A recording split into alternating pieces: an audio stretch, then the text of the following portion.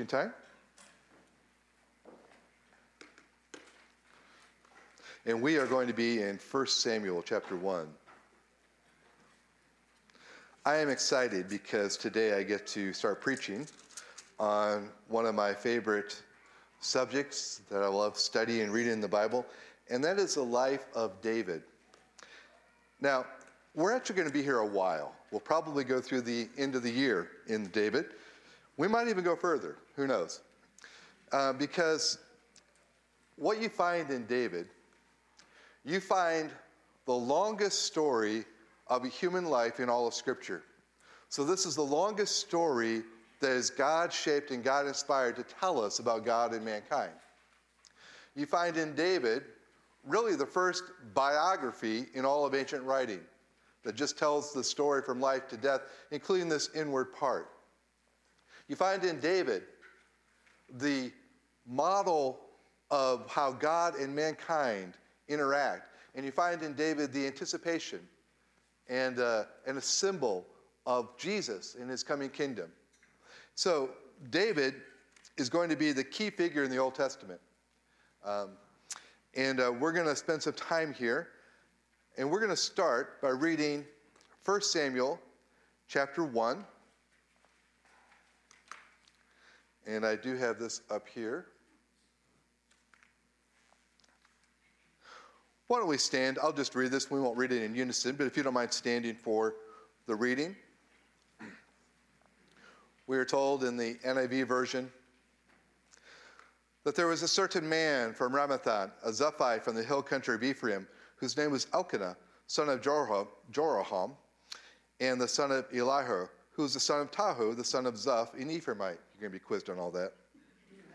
He had two wives. One was called Hannah, and the other Peninnah. Peninnah had children, but Hannah had none. Year after year, this man went up from his town to worship and sacrifice to the Lord Almighty at Shiloh, where Hophni and Phinehas, the two sons of Eli, were priests of the Lord. Whenever the day came for Elkanah to sacrifice, he would give portions of meat to his wife Peninnah and to her sons and daughters, but to Hannah he gave a double portion because he loved her, and the Lord had closed up her womb.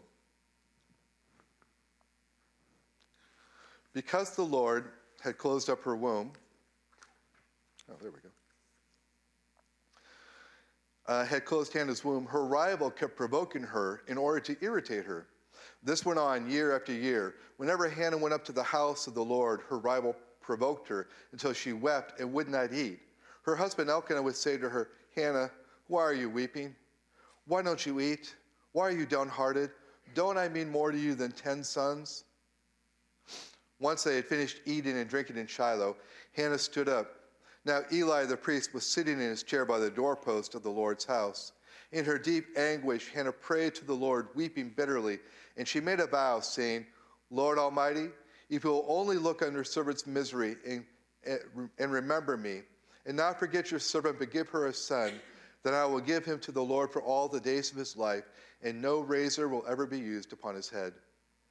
And as she kept on praying to the Lord, Eli observed her mouth. Hannah was praying in her heart, and her lips were moving, but her voice was not heard.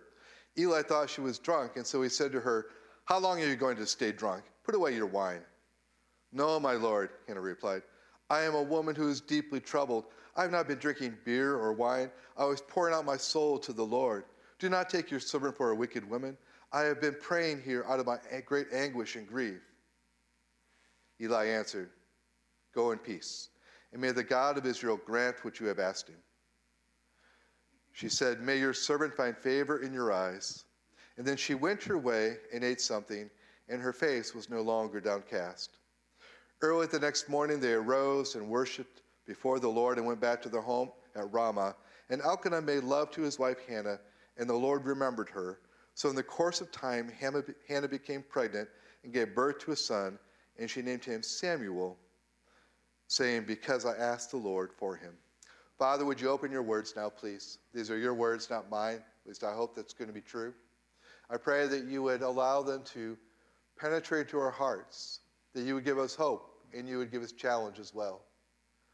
Lord, through your Spirit, would you guide me in what I say and in what we receive? Thank you, Father. Amen. Please be seated.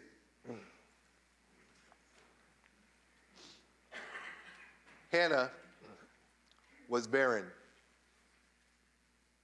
Hannah was barren. That's the first thing we're told right off the bat. It strikes me, hopefully it should strike us as we think about it, that when the Lord wants to bring this great figure of David onto the scene, he begins the story with a barren woman named Hannah. It should strike us that God is going to use this woman as an integral part of his story. Now, I want us, first of all, to step back and let's get the bird's eye view, the 10,000 feet view of what's happening here. God has brought his people, Israel, out of slavery in Egypt, which is in itself is a spiritual symbol, because God is rescuing his people from the slavery and bringing them into a land of fulfillment. And he does that in the books, of course, of Exodus, and we see them begin to be settled in the book of Joshua. But then Joshua dies. And what happens is that the people, though they have the covenant, though they have the priesthood, they begin turning away from God. And there is in this book of Judges this recurring cycle. The people sin, and God leaves his protection off of them. He does not remember them, to use biblical terminology. And then God remembers them by setting up a judge. And when you hear the word judge, it's not a guy up there on the throne, with a gavel, giving judicial decision. It's more of the idea of a savior. The judges don't sit in a courtroom, they fight battles. And then they lead the people, but the main thing they do is rescue the people of Israel from God's enemies. And you have this recurring theme. There's a spiral, but it's a downward spiral. The nation, which was brought in with such hope, it's God's special possession, is becoming just like the nations around them. They're losing the presence of God and the power of God and all God's blessings. In fact, the book of Judges, as it comes to a close, this is the very last verse in the book of Judges. You begin hearing this fraying again, especially in these last chapters, which are horrendous chapters of greed and sexual violence and murder and dismemberment and civil war and deceit. This is what the nation has sunk to. And 4 times we're told this. In those days, Israel had no king. Everyone did as they saw fit. And then it concludes, in those days there was no king in Israel. Everyone did what was right in their own eyes. Not that that sounds anything like today, right? So here is where we're at then. Samuel, the book of 1 Samuel, opens up the story of how God rescues his people from a state of misery and chaos and moral confusion and moral evil and defeat in the hands of the enemies. And he brings them into a kingdom of prosperity and security and peace and blessing and flourishing. So we go from the time of Judges here to the time of David and Solomon, where now they are the great powers in the land, and God brings incredible wealth. And it says, describes Solomon's splendor as being unlike anyone else in the world at that time.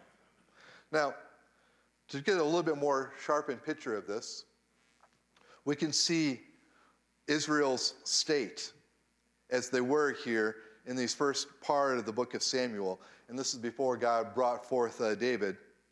It says, in fact, that at that time, though the nation of Israel settled in what we call what would be the pink area here, they had settlements in all these areas. In fact, this was basically that territory conquered by Saul.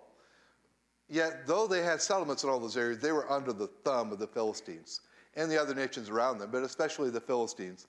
The Philistines were down here along the coast. We'd call this Gaza today. They were apparently descended from the Greeks, so they had some advanced technology. We tend to think of the Philistines as, big, ugly, hairy, smelly, but probably we should think of them more like Greeks, because that's where they descended from. And if you see some of the descriptions of their armor, it's somewhat similar.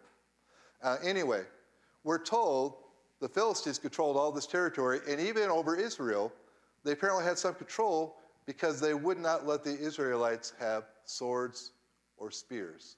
In fact, on the day of battle, and this is the large battle, not a soldier with Saul or Jonathan had a sword or spear except for those two men. This is where Israel is.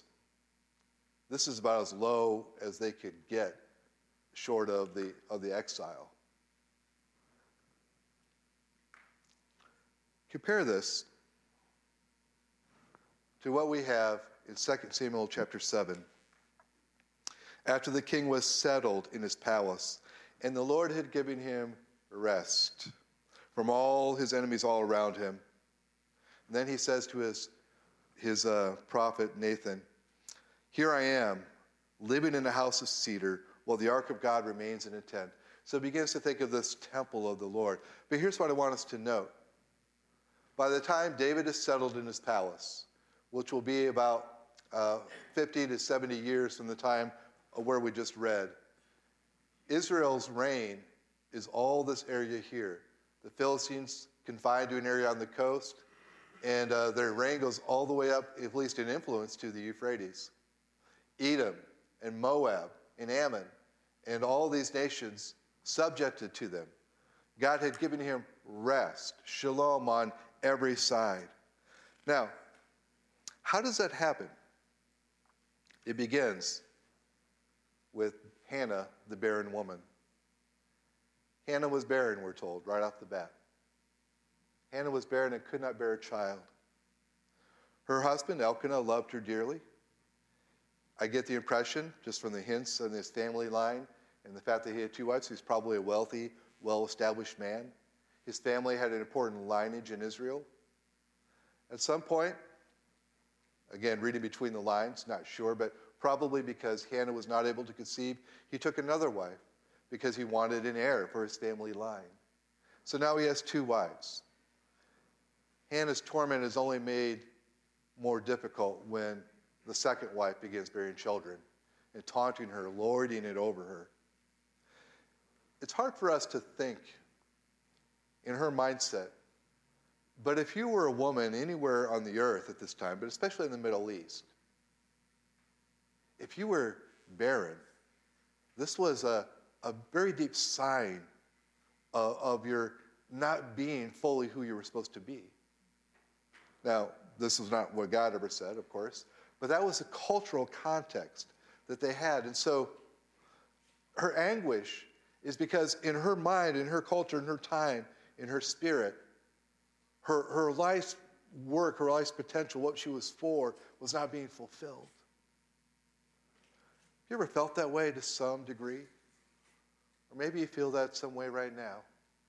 Maybe you look at your life and you don't seem like you have much to offer. Things are not going the way you thought they might. Maybe you're in the last stages, last decade or two of your life. And you wonder, in a youth worshiping culture, what value do I have to give?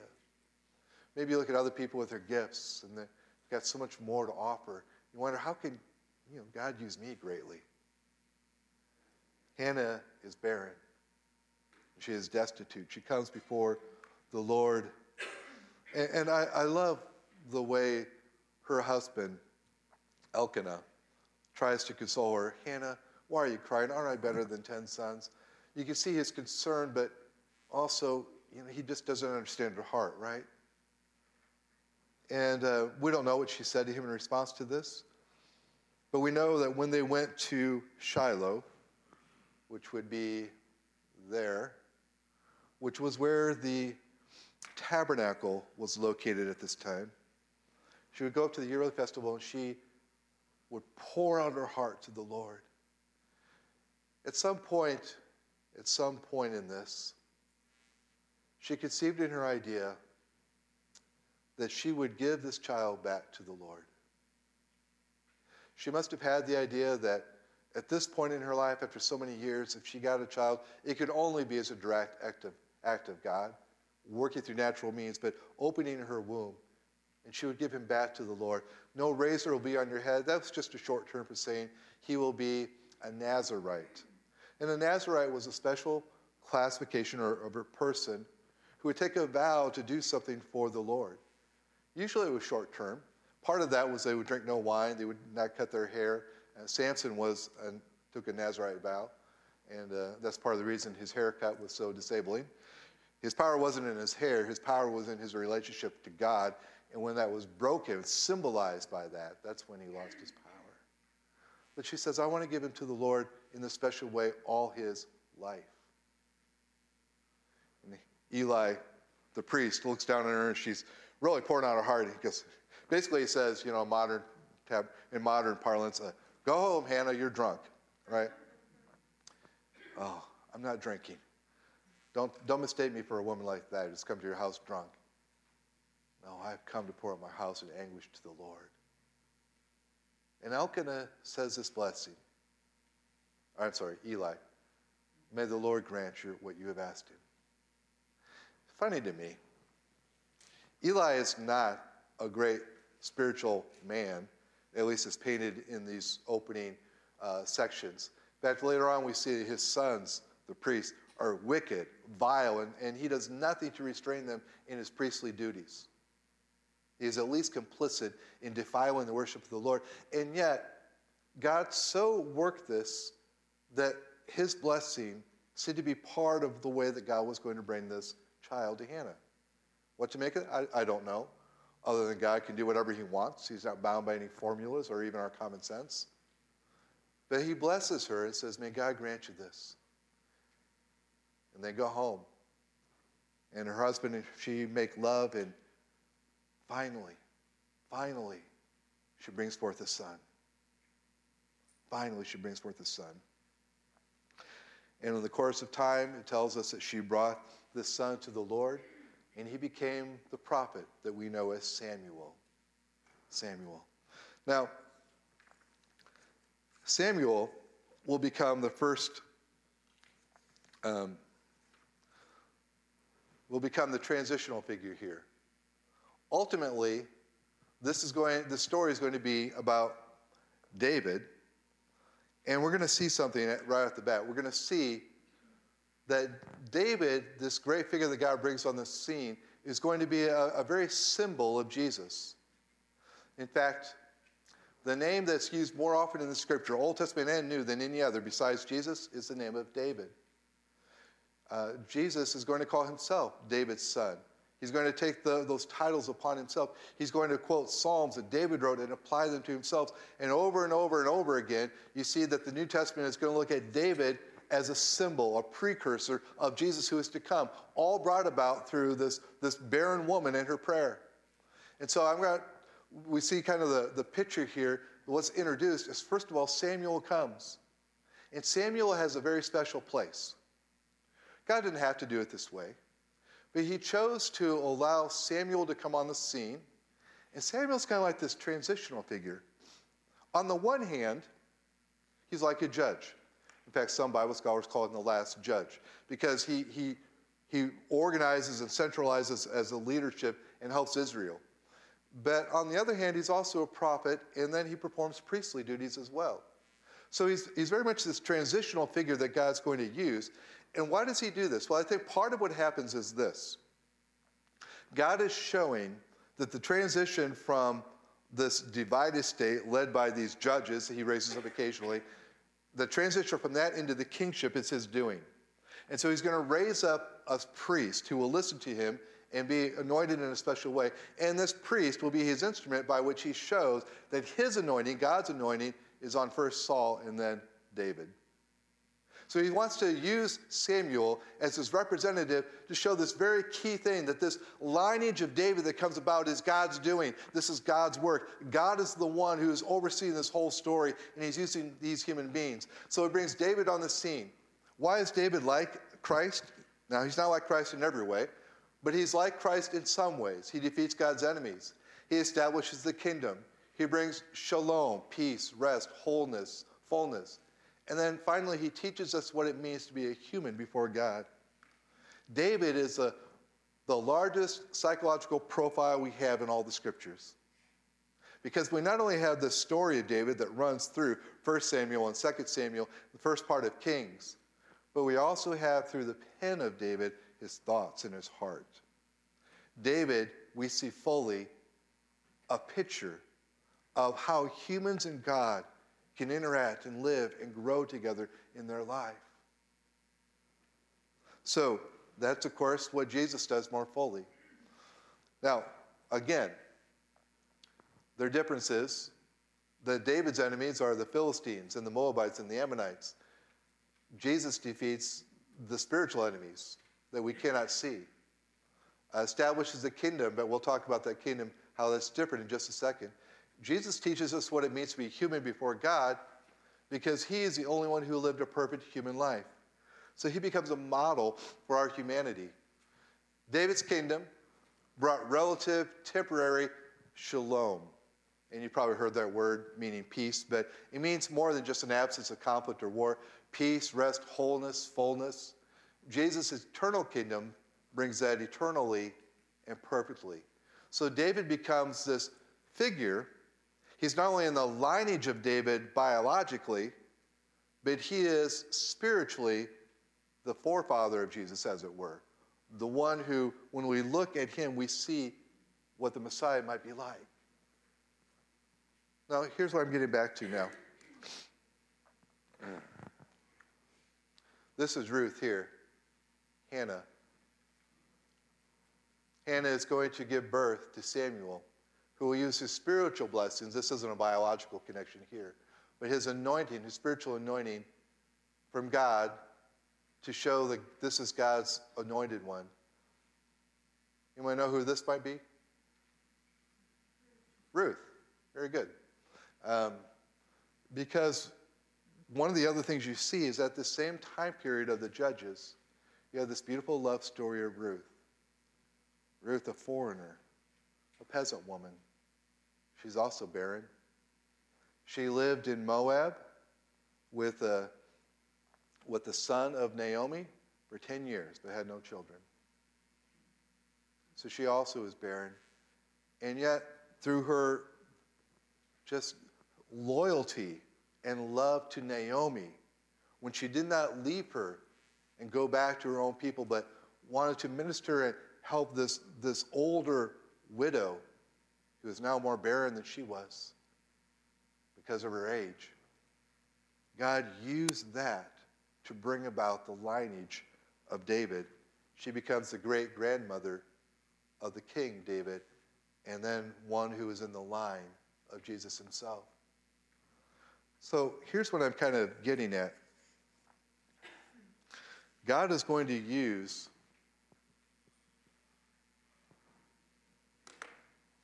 let me put it this way. I'm just going to sum this up in a few sentences here. See if I can put this right. One of the things I want to get across more perfectly than anything else here, or more fully, is this. No matter what it looks like, God is always working his plan for his good kingdom. God is always working. He's doing that right now in ways that we can't see. God was working at the time of Judges when they were at their lowest. He was already preparing the family lineage of Boaz and Ruth. He was always already preparing the people who would bring forth the conditions as well as the life of this woman, Hannah. All during this time where it seemed God was absent. And by the way, we're talking about a period of hundreds of years, and even to the life of David, where you really don't see any miracles involved. You look at the life of David, you see answered prayers. You don't see the miracles. Because this is a life where God wants to show he's working through the common and the everyday, the ordinary, the things we might not value. God's always working towards this great purpose and kingdom. Right now, God is working, bringing about a kingdom. God is working to bring about a kingdom that will replace the kingdoms of this world, not by force of arms, but by the force of love, because that will be his characteristic. God is doing that right now. He may be, to our eyes and ears, silent. We may not hear him, we may not see him working, but he is never ceasing. Jesus said in response to the Pharisees, they were accusing him of working on the Sabbath day, even though he was only healing and helping. And you remember what he said? He said, my Father is at work until this day. You know, he hasn't stopped. He's always doing his work. Romans 8, God is working all things out for the good of those who love him, who've been called according to his purpose. So the first thing we see, before David even gets on the scene, before Saul, before even Samuel arrives on in our scriptures here, we see a barren woman that God's already working in her heart. Here's the second thing I notice. We aren't going to see it. We are not going to see how God is working in our life. Do you think Ruth had any idea when she was sitting on the border between Moab and Israel, deciding which way to go? Do you think she had any idea that God would use that decision to bring forth the greatest king of Israel and ultimately the greatest king, eternal king forever? No, of course not. There are going to be decisions you make today, this week, that God will use in ways that you will never see until you are with him and he rolls back the scroll, as it were. I don't know how that looks, but until that day, you will not see. God hides it from us. And I believe he hides it from us, partly at least, because if we could see the glory, it might be too much for us. Do you think Hannah saw when she was praying and worshiping before God, that God would answer her prayers a far, far greater way than she would ever understand? That God would use her as part of this key of his eternal redemptive purpose? No, she didn't understand. All she knew was her heartache. That brings me to the third thing. God's always going to be working. He's going to be doing it through ways that we cannot see. And do you see? Very often, God works not through our strengths, not through the areas where we feel strong, where we feel competent, but in the weakest, most painful, most humiliating parts of our life. That's where God's going to work the most. Ruth, she had nothing. She came in her very weakness as this Moabite foreigner coming in was what aroused the attention of Boaz, who saw in her such great faithfulness to an Israelite.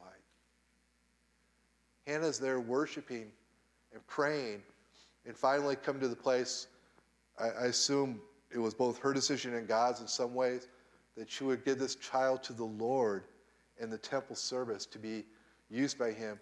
She comes to that after years and years and years of heartache, month after month after month being disappointed, the greatest desire of her heart not being met.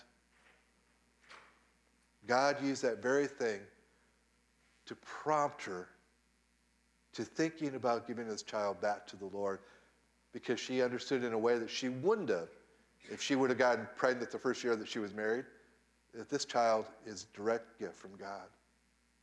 What are the areas of weakness, humiliation, areas of your life that you wish things could be so, so different? I get that. But let's not despise what God is doing. Let's instead have the faith to say, like Hannah, I believe God will use this in ways that I cannot see, if only I turn towards him in faithfulness, in response, rather than harden my heart and turn my back. See, ultimately, Hannah's story is part of the bigger story of Samuel. But Samuel's story is part of the bigger story of David. And David's story is, of course, part of the bigger story of God's story of redeeming mankind from the punishment of our sins, establishes eternal kingdom in Jesus. And this is you. Your story is here. It may not look like much. I'm sure no one really thought that much of Hannah at the time. But God makes it part of a bigger story, a bigger purpose. We simply have to have the faith to trust, to obey, to turn towards him, and not against him. We're going to pick up here next time. But I want us to just close your eyes with me and think through our response to this together.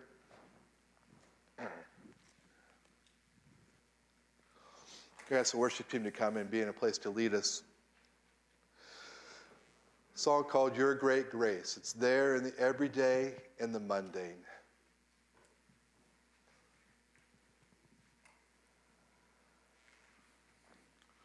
The everyday and the mundane, and especially in the difficult and the frustrating and humiliating and the suffering.